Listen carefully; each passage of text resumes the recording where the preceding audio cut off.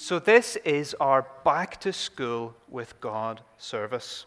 And I suppose the start of any new school year is a bit of a milestone. Can you give me a wave if you're starting school or nursery, or maybe you've already started, or college or university? Anybody? Yeah, a few waves up there. Fantastic. Any staff going back? Any teachers? Yeah, one or two. Fantastic. Well, it's great to see you today. I hope you all know that as a church family, we're thinking about you, cheering you on, praying for you. You return to school or wherever you're going with our prayers. But not only that, we want to be reminded this morning that we go back to school with God. And we know that schools and nurseries and further education in the last year have had a bit of a tough time. We know that you've been disrupted with coronavirus. So it's good to come together today and draw strength from God and express our love and care, and to support those of you who are involved in schools. And to help us to do that today, we're going to look at a story from the Bible together. It's a story about a boat and a breakfast. Now that might be a bit funny. What has a boat and a breakfast got to do with going back to school? Well, hopefully we're going to find out very soon, and I'm going to invite Jill now to come forward and read this to us from the Bible. So boys and girls, listen very, very carefully as Jill reads, and look out on screen as well for some pictures to help you follow along in the story. Thanks, Jill.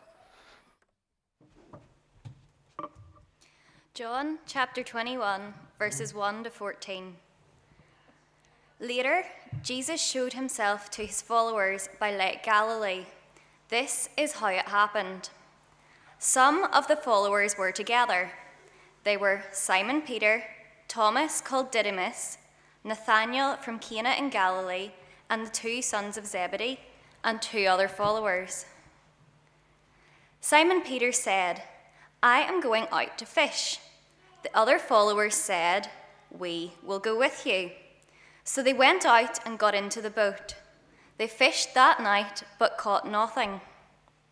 Early the next morning, Jesus stood on the shore, but the followers did not know that it was Jesus. Then he said to them, "Friends, have you caught any fish?" They answered, "No." He said, "Throw your net into the water on the right side of the boat, and you will find some." So they did this. They caught so many fish that they could not pull the net back into the boat.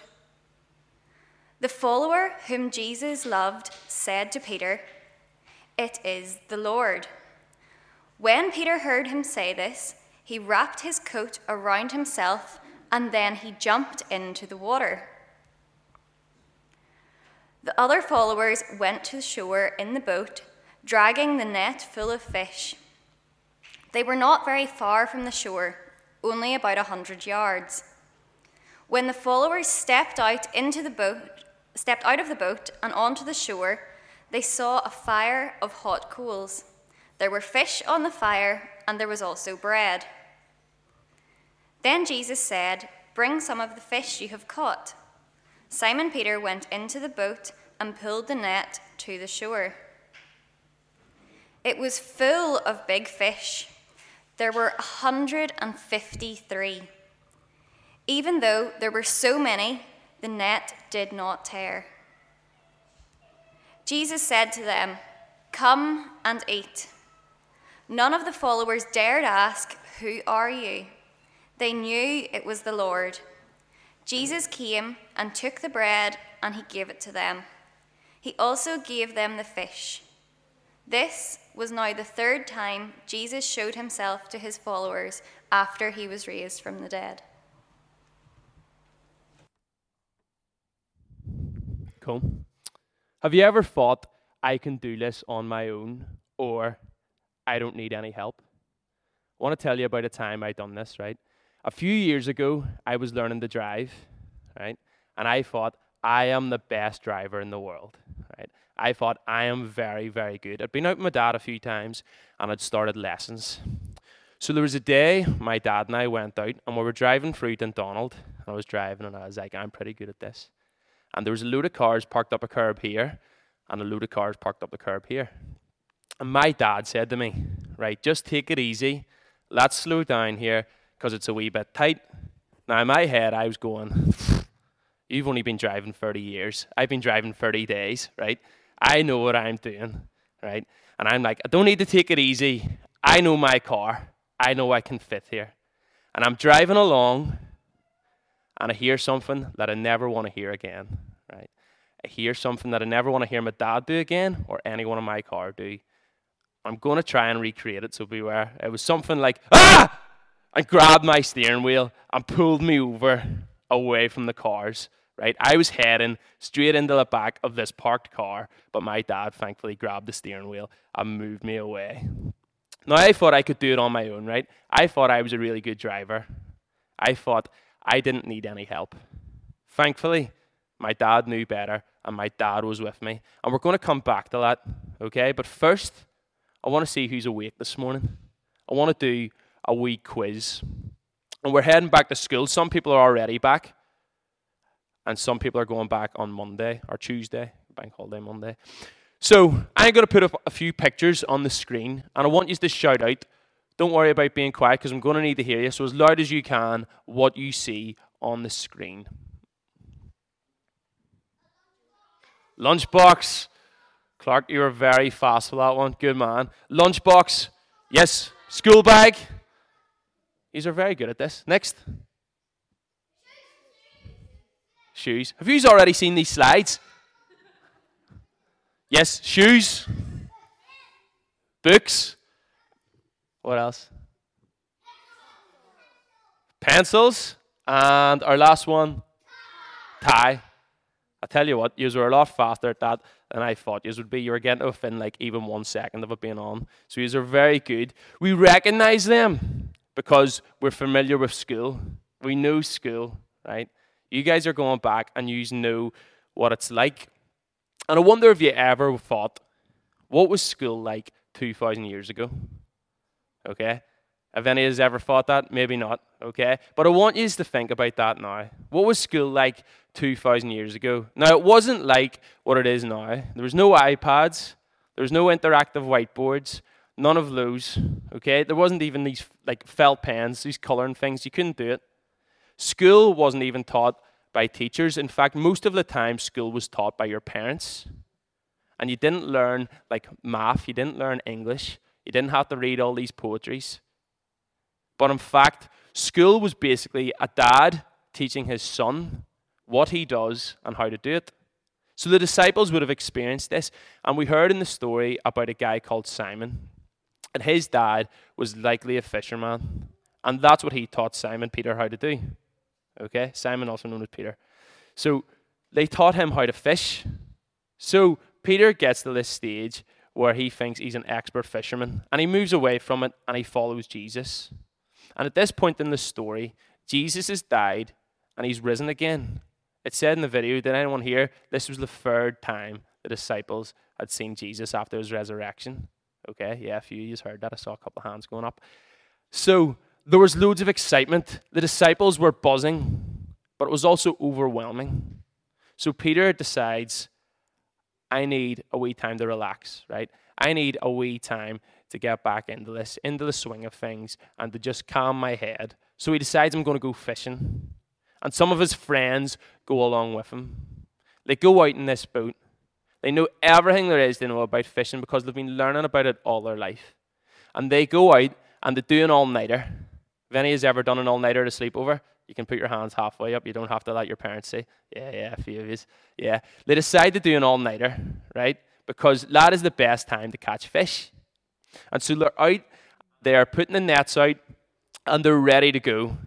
They have done this all their life. They know how to do it. And they're out there, and there's waves splashing, and they're probably soaking, and the night keeps going on, and eventually we get the morning. And guess what they've caught? Nothing. Absolutely nothing. So they decide, we're giving up. This has been a disaster. I'm wet. We're heading back. They admit defeat. I wonder what they might have felt like. Think about what they would feel like. Embarrassed, humiliated, like losers. They're heading back, and they see a figure. They see someone standing at the edge of the beach. and they don't recognize them. We know from the story that it was Jesus, but the disciples, because of the time in the morning, it's quite dark, they don't know who it is. And they look out, and that figure looks at them. Now, at this stage, they're still feeling they're defeated. And maybe we felt like that over the past 18 months. Okay? We've put a lot of effort into school. Some of us have went into big school, and it hasn't looked like it was supposed to. It's been online. Some of the times, our parents are like they were 2,000 years ago, and they became our teachers. Yeah? They became our teachers. Some of us liked that. Some of us didn't like that. I've heard a few stories. But we felt this isn't how it's supposed to be. There's a challenge. There's disappointment. And the disciples are feeling that. And they're coming in and they see this figure. And the figure shouts to them, put the net on the other side. Now, if it was me and I had been fishing my whole life, I'd be like, what do you know? I've done everything right here. But the disciples are like, do you know what? We'll give it a go.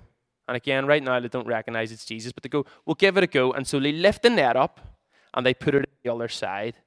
And what happens? Who was listening? What happens? Go on, shout it out. They get loads of fish. They get loads of fish. They get so much fish that they can't even lift it back in. Doing what we're told is sometimes hard. Sometimes we don't want to listen to people who might know better than us, just like me whenever I was driving with my dad. We don't want to always listen to people who might know better than us. But they then recognized that this person was Jesus, and Jesus was wise. And even though Jesus wasn't a fisherman, he was able to tell them how to get fish. He performed a miracle. Now, Peter never imagined this would happen. He had tried and he'd failed, but Jesus made it possible. There's a verse in Psalm 33 and it says, so our hope is in the Lord. He is our help. What this is basically saying is we can rely on Jesus. The disciples were able to rely on Jesus for something that they thought they knew more than him about. Sometimes when we're going into school, there's a temptation. There's a temptation to think, I don't need help.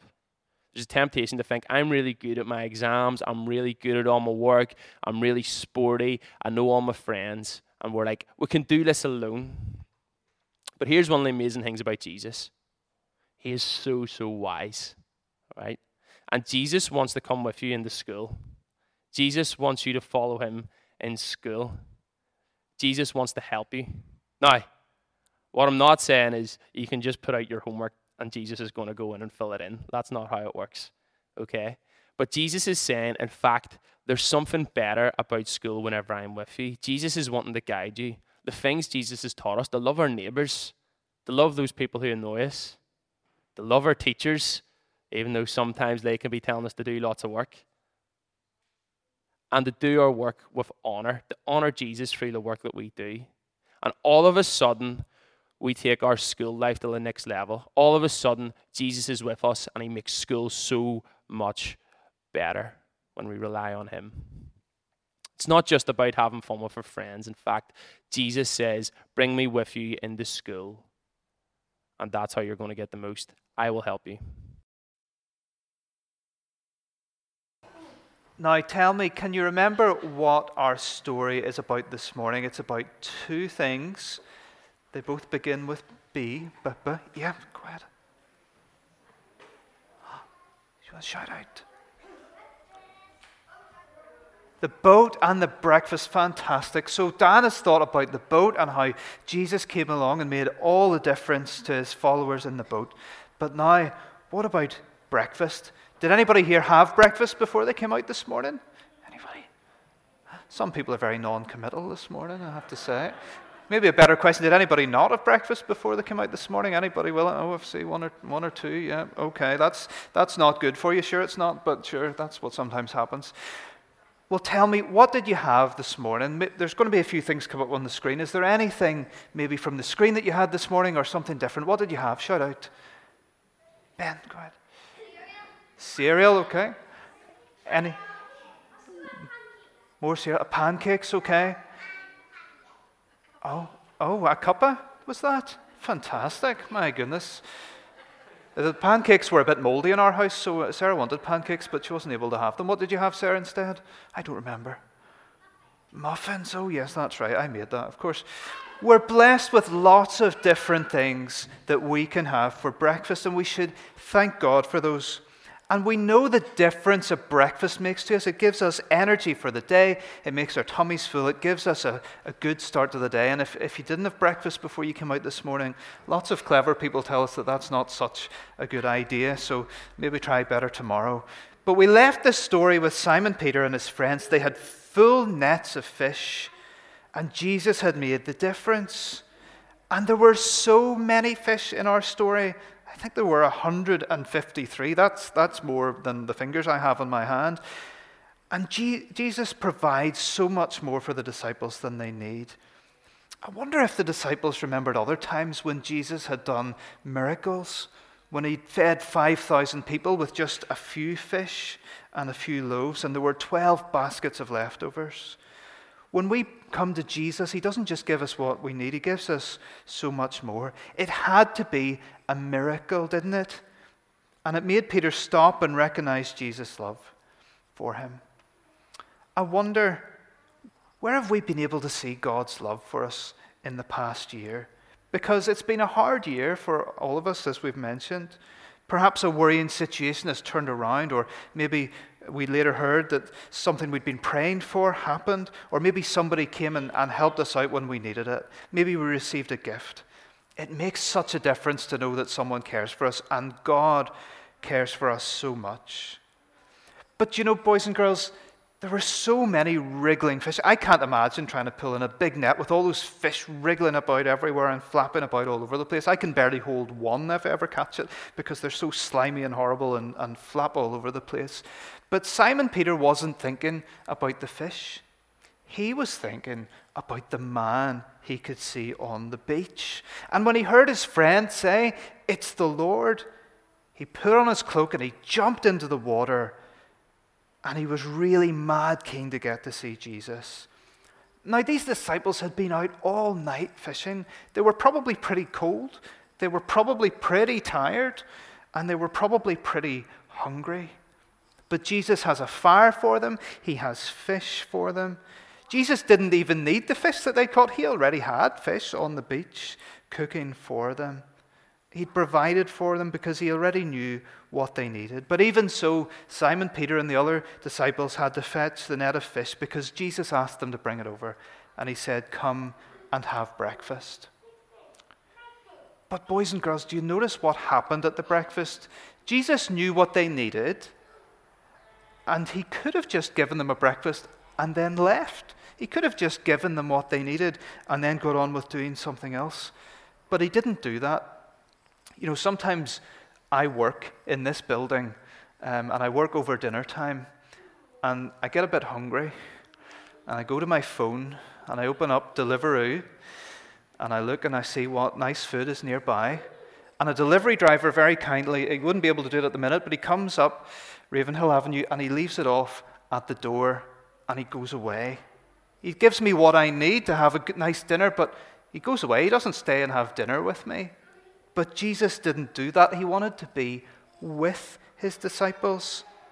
I wonder if you realize just how much he wants to be with you too.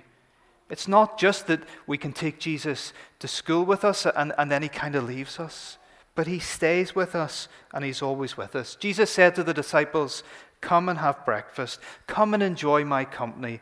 Come and be fed and nourished in love." And then the final treat for them when they were having breakfast with Jesus was to see him break the bread. Do you know, I wonder if they remembered back again to when he broke the bread, when he was feeding those 5,000 people, or maybe at the last meal they had together before he died. So they didn't have to ask, "Who are you?"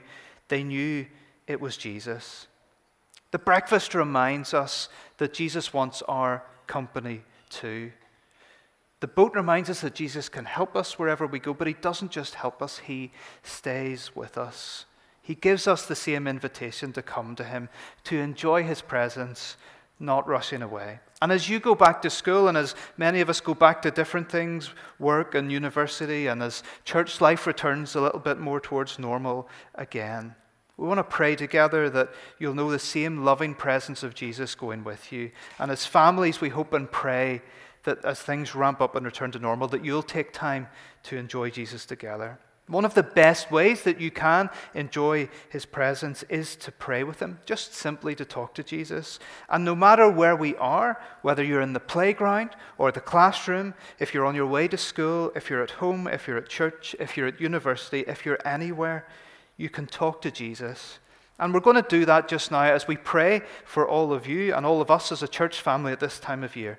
And Emma's going to come now and lead us in prayer. Thanks, Emma. Let's pray. Father God, we thank you today for every child and young person in our church family.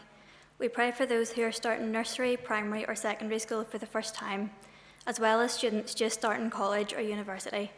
May they know you care for them and are with them. May knowing that they are going back to school with God help them settle in quickly. We pray, Father, that our schools will be places of learning, creativity, encouragement and discovery for our young people. We ask that your peace and joy would fill classrooms, playgrounds and lessons. Help them with every difficulty. We also pray that extracurricular activities might safely resume and that through them pupils will grow in skills, understanding and friendship.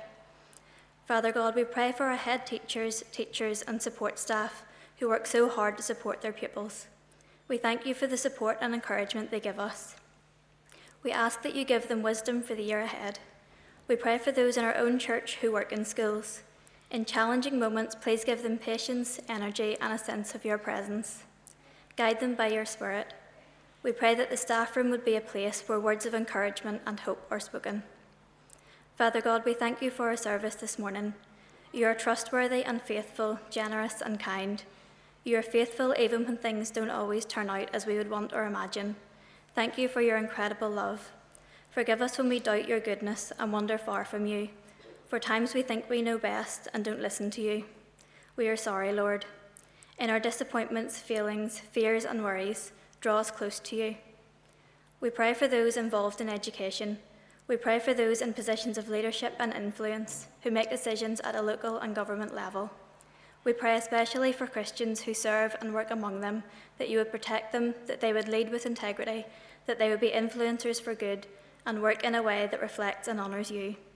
We pray for those who serve on parent-teacher associations and boards of governors who have important decisions to make. May your Holy Spirit guide them.